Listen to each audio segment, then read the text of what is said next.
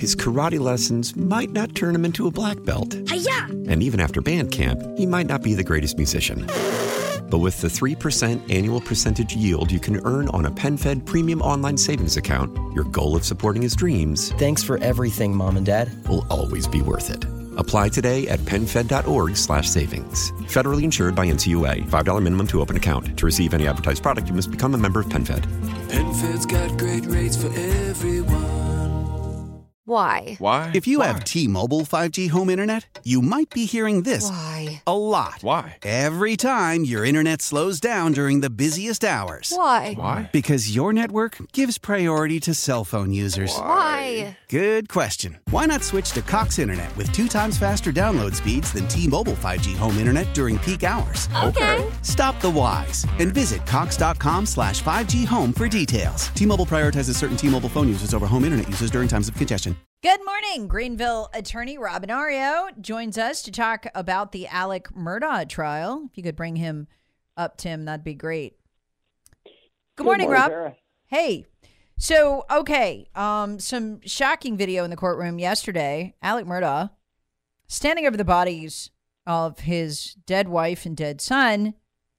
He cried over that in court, the autopsy pictures. It upset him deeply, and you could see that in court. But what was so weird was the video of him at the scene standing over the bodies, and he's not crying at all.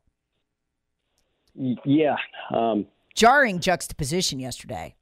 That will likely be argued that he was still in a state of shock. I found yesterday to be one of the most boring, also one of the most interesting, and one of the most shocking days. A lot of the DNA evidence was incredibly boring, but it came to light upon cross-examination that none of the 74 stains that were tested on his shirt came back for blood. Wait, I'm sorry. I couldn't. Hold on. Stop a second. None of the 74 stains on the shirt. What? I couldn't hear you. Oh, sorry. So they tested the shirt for 74 stains that they found. This is Alec's shirt. None of them were positive for blood. Wow. Okay. So none of the stains on Alec's shirt were positive for blood? Correct. Now, that could feed into a theory that he's changed shirts or washed a shirt, any number of things, but that's going to be a big win for the defense. Wow. Okay. Yeah, the most interesting part, and, in one part I see why the prosecution did it, but another reason I think I would have objected if I was the defense is getting into the graphic testimony about the injuries and wounds suffered by Maggie and Paul. We know that they have deceased. We know that they deceased from gunshot wounds. And I think the defense is going to focus in on some of the angles of those wounds to try to build up the two-shooter theory or something better like that. I'm very interested to see the cross-examination of the medical examiner this morning. And again, part of what was so interesting with that video is that you have Alec Murdaugh, standing over the bodies, and he is trying to assure investigators that, this must have been done by somebody else. Yep, and that's what the prosecution is going to focus in on. They'll say that he was cold-blooded. He was immediately trying to deflect. The defense will say that he is in shock and looking for answers and trying to figure out who it might be. I really do not envy the jury at all in this trial. That is tough. That is tough. What should we be on the lookout for today, Robin Ario? Well, as mentioned, the cross-examination of the medical officer, I think they're going to focus in on the angles of the gunshot wounds to show that it's possibly two shooters or in some way try to eliminate Alex. We're supposed to be hearing from an expert from General Motors, not expert, but somebody lay the foundation for the GPS technology in Alex's Suburban that all of a sudden became available, although it was not available months ago. Both sides have said that they believe that's going to be backing up the timeline that's already established, but I think there's going to be a little bit more to that. The data not only includes GPS location, but doors being unlocked, cars being put in drive, park, reverse, adjustments of everything. So I think that'll be interesting to see if anything comes from that. And then we still have to wait and see, is Cousin Eddie going to testify? I've heard that he is. I read from one source last night that they're thinking they're not going to call him because he's too questionable, too wishy-washy. But I still don't see a smoking gun, and the state's running out of time to put forward the smoking gun, the absolute evidence, the we gotcha. Because when the state wraps on Wednesday, tomorrow, if they wrap as projected, it's going to go to the defense. And the state doesn't have anything. They've got a lot of circumstantial evidence, but they don't have anything concrete. We have a lot of unusual behavior, but unusual behavior doesn't make someone a murderer. I guarantee you no one on that jury has ever found their wife and child shot to death. So unusual behavior doesn't get you there. The financial crimes, it may get you there, but it's a bit of an unusual motive. I think when the defense takes over later this week, we're going to see the forensics. They're going to see their own cell phone expert to distort or dispute that data. We're going to see our own DNA expert to go forward and show that nothing really matters as far as what's been put forward by the state.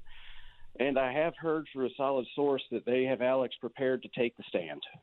That'll be fascinating. Yeah, I believe that Alex taking the stand, if it was me doing the defense, I would have Alex as the last witness. I would want that to be my big moment before we go into closing arguments.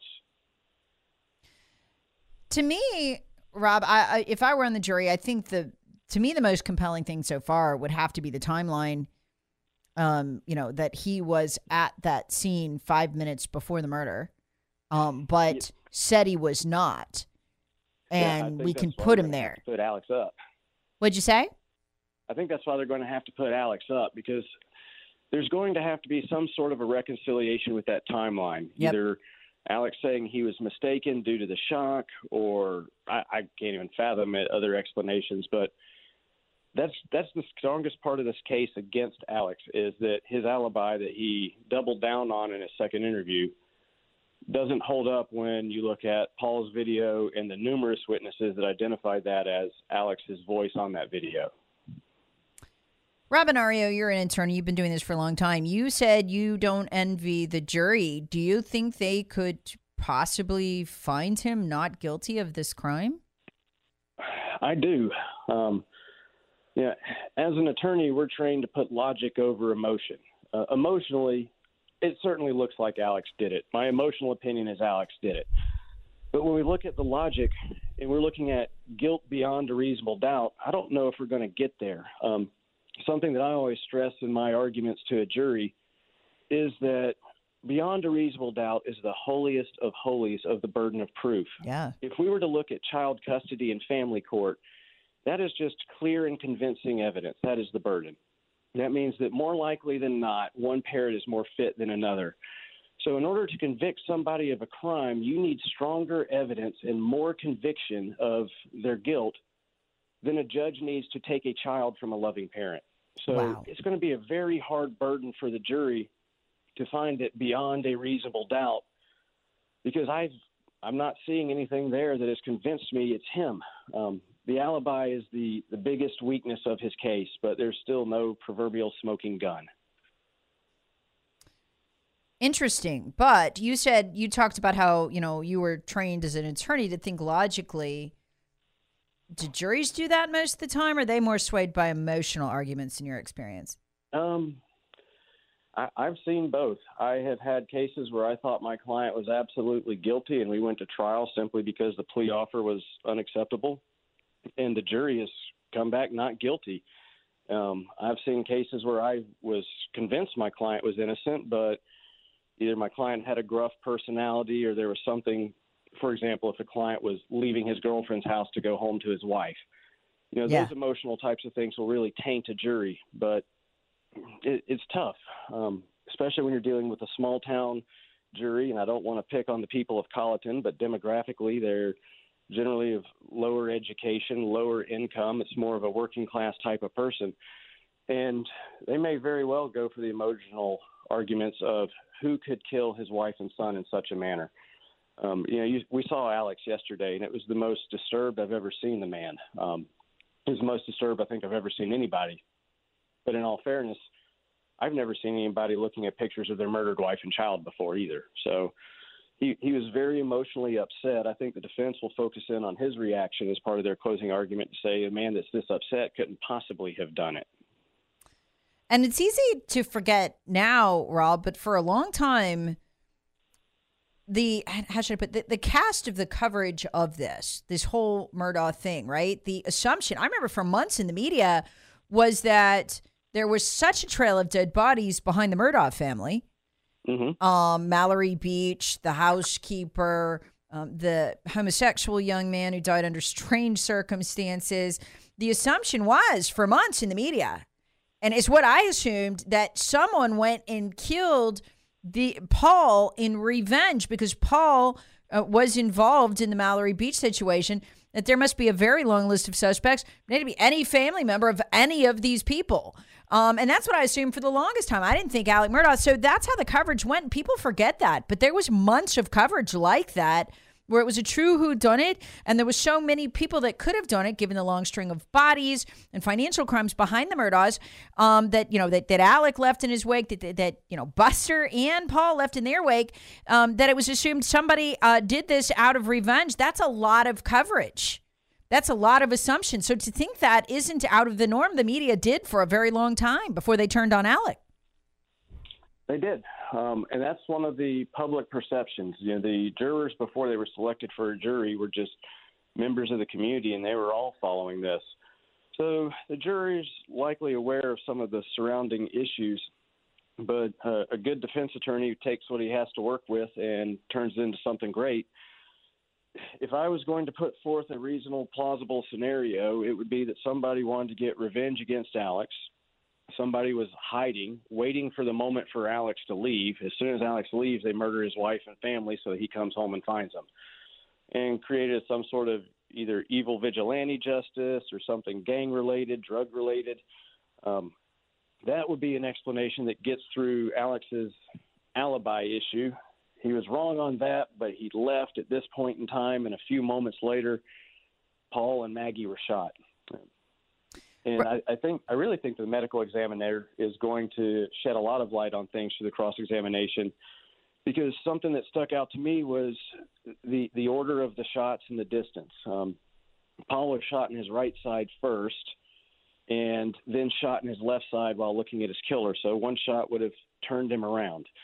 Maggie was shot in her leg and her abdomen first at close range, according to this stippling, which is where the gunpowder comes along with the projectile and kind of makes a little pattern around the entry wound. So she was shot twice with a disabling shot, and then she was shot as she was falling over through her breast, up into her chin, into her head.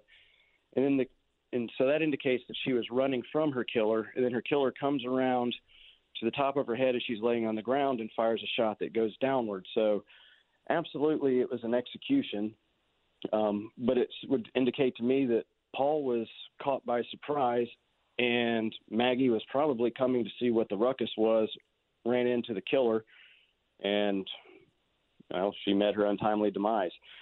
But that could work into a single shooter theory, a dual shooter theory. It could work into a number of things. And I think that the cross-examination of the medical examiner is going to be big for how the defense develops their closing.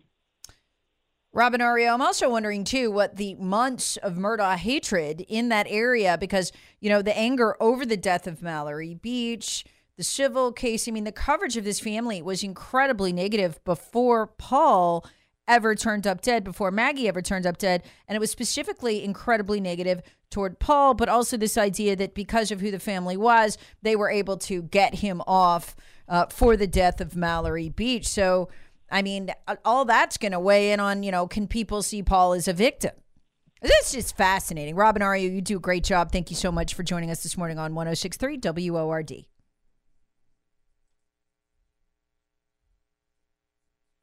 His karate lessons might not turn him into a black belt. Hi-ya! And even after band camp, he might not be the greatest musician. But with the 3% annual percentage yield you can earn on a PenFed premium online savings account, your goal of supporting his dreams... Thanks for everything, Mom and Dad. ...will always be worth it. Apply today at PenFed.org/savings. Federally insured by NCUA. $5 minimum to open account. To receive any advertised product, you must become a member of PenFed. PenFed's got great rates for everyone.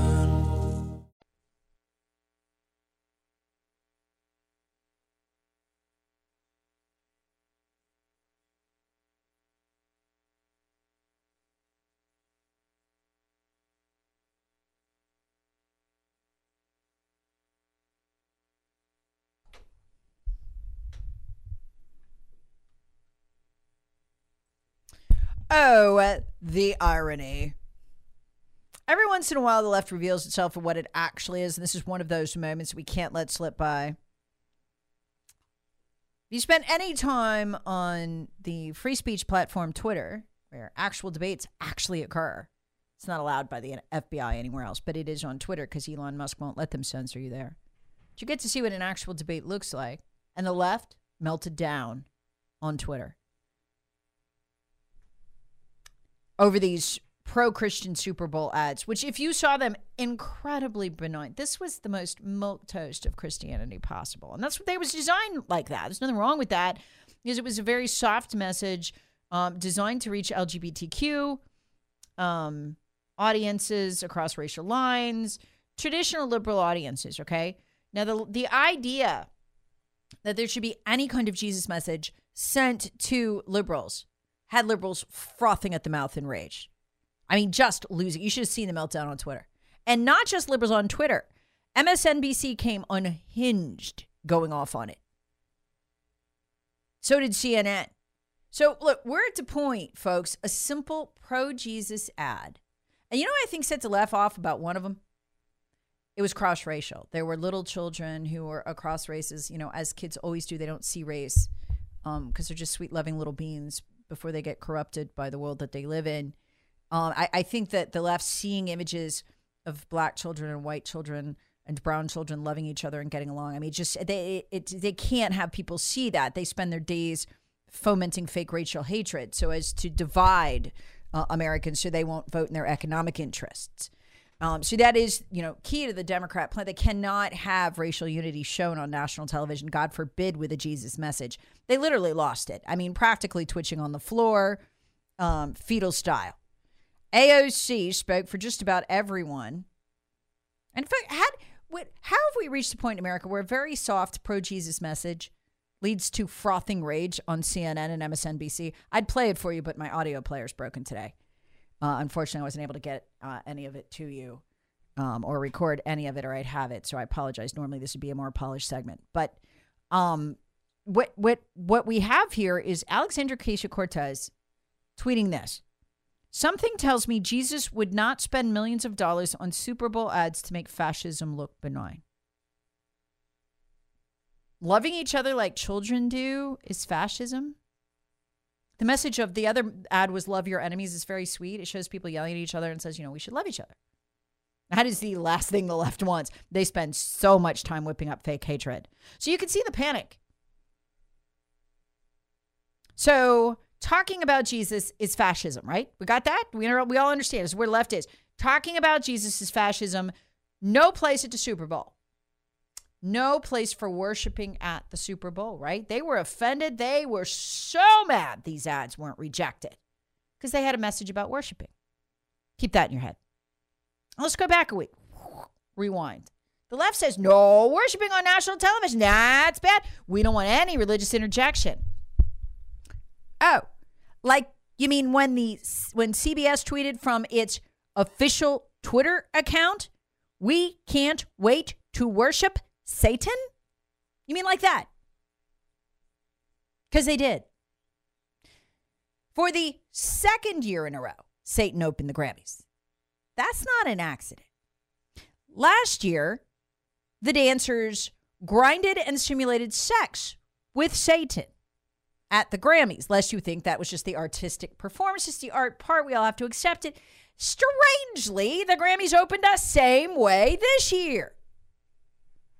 Except the guy who did it, the guy who did the Grammy performance, put out a tweet beforehand as part of their PR package in which he literally said they would be, quote, worshiping Satan, unquote, at the Grammys. So there's your worship, right? It's a religion. It's a religion like any other.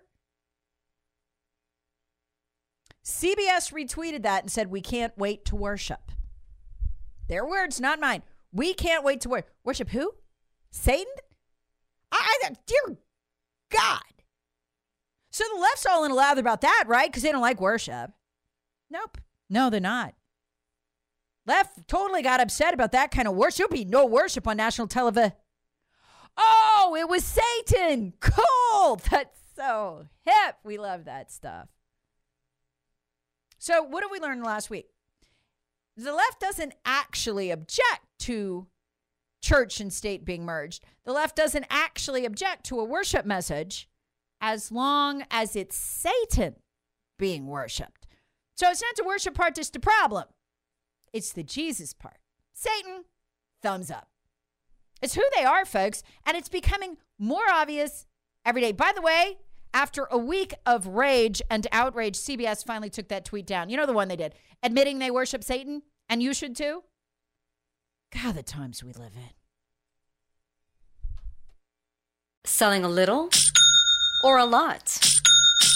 Shopify helps you do your thing, however you cha-ching. Shopify is the global commerce platform that helps you sell at every stage of your business. From the launch your online shop stage, to the first real-life store stage, all the way to the did we just hit 1 million orders stage. Shopify's here to help you grow. Whether you're selling scented soap or offering outdoor outfits, Shopify helps you sell everywhere. From their all-in-one e-commerce platform to their in-person POS system, wherever and whatever you're selling, Shopify's got you covered. Shopify helps you turn browsers into buyers with the internet's best converting checkout. 15% better on average compared to other leading commerce platforms. And sell more with less effort thanks to Shopify Magic, your AI-powered all-star. Shopify powers 10% of all e-commerce in the US. And Shopify is the global force behind Allbirds, Rothy's, and Brooklinen, and millions of other entrepreneurs of every size across 175 countries. Plus, Shopify's award-winning 24/7 help is there to support your success every step of the way. Because businesses that grow, grow with Shopify. Sign up for a $1 per month trial period at shopify.com/Odyssey Podcast, all lowercase. Go to shopify.com/Odyssey Podcast now to grow your business, no matter what stage you're in. Shopify.com/Odyssey Podcast.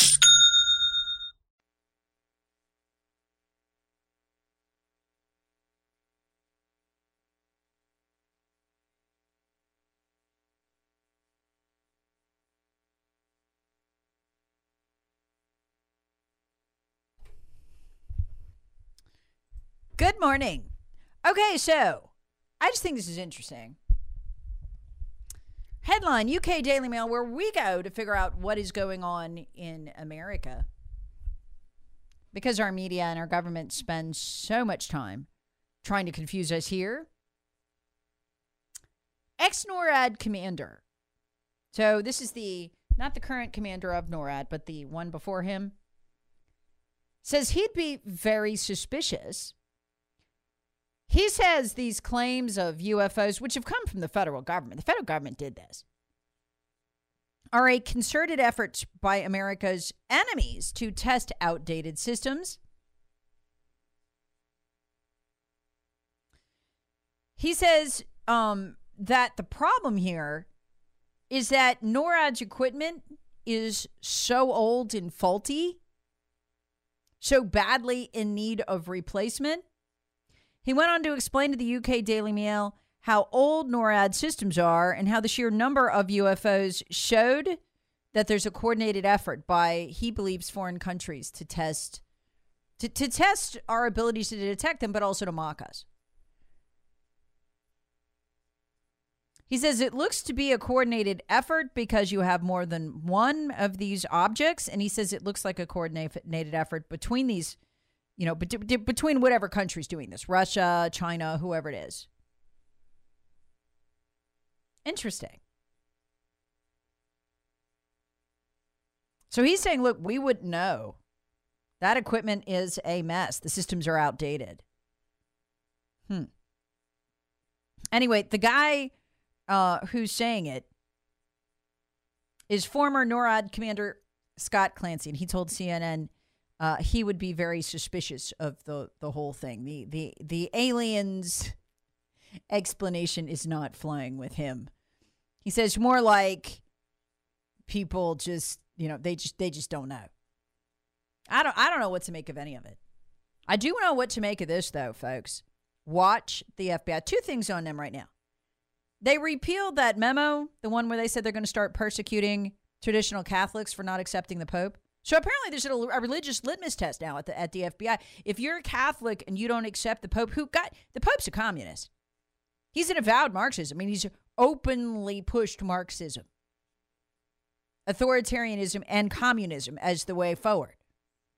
That's why traditionalist Catholics like me have fought him tooth and nail. Can't stand him. And I look back all over my posts now against the Pope, and I'm like, wow, am I on an FBI list somewhere? I'm probably on an FBI list.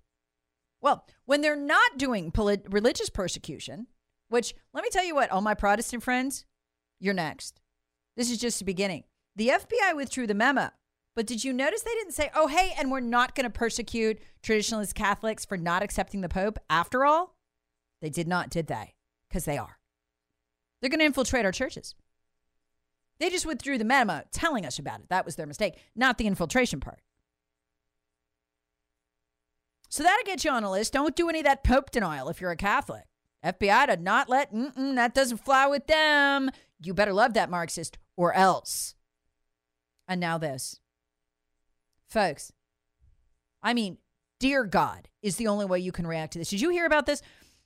New York City employees who refused to get the vaccine, good for them, they'll live to an old age, including firefighters, police, teachers, garbage men, all kinds of people like that.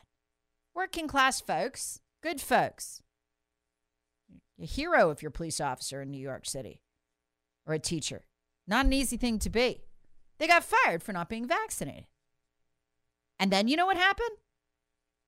The city of New York turned their names and their fingerprints over to the FBI for being unvaccinated, which I had no idea until this morning was a crime. Did you? Apparently it is. It gets worse. The fact that the FBI keeps a database of the unvaccinated was only discovered by accident because these workers are suing the city of New York and they happened to discover in discovery that this happened. Even worse, listen to what the FBI did. They took their fingerprints, they took their names, they took their social security numbers, and guess what they did? They flagged them in justice files within state and federal criminal justice databases. For what crime again?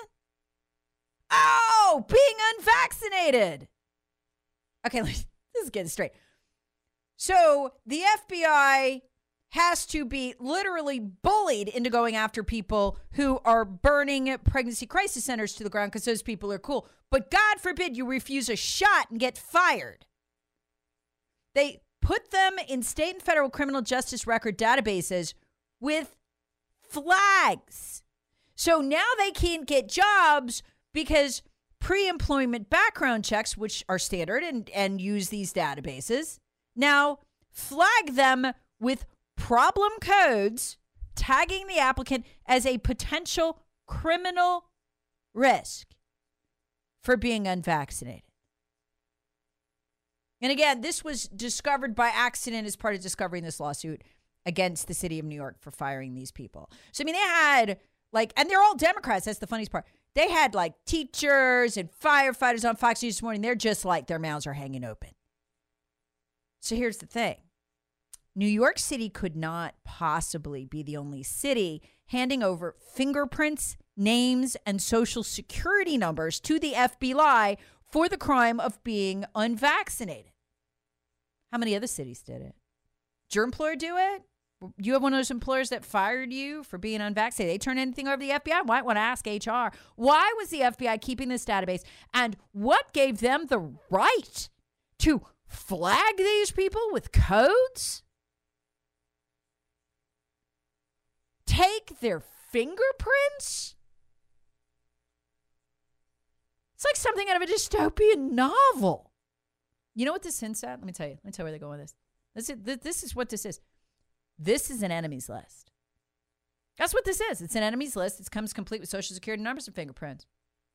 Now, keep in mind the other enemies list the FBI collected. Remember, if you criticize the FBI, the federal government, not in a violent way, just in a normal American way, criticize the FBI or the federal government, the Facebook turned over either your post or your private message. Or if you question the results of the 2020 election, remember those were turned over to the FBI. The FBI forwarded them, according to the New York Post, so you know it's true, to your local FBI branch, and they put you under surveillance. So good God, I must be on like 3 lists because I'm unvaccinated, therefore a criminal in the eyes of the FBI. I deny the Pope, not into Marxism, sorry, not down with that. So I'm probably on that list. And I know they've got my posts from Facebook, so I'm under surveillance for that too. Maybe if my FBI minder could just contact me and let me know, are there any other lists that I'm on? Because I think we've just captured the entire audience of this station here. We're all on one of those lists. And the Republican leadership's just like, shrug of shoulders.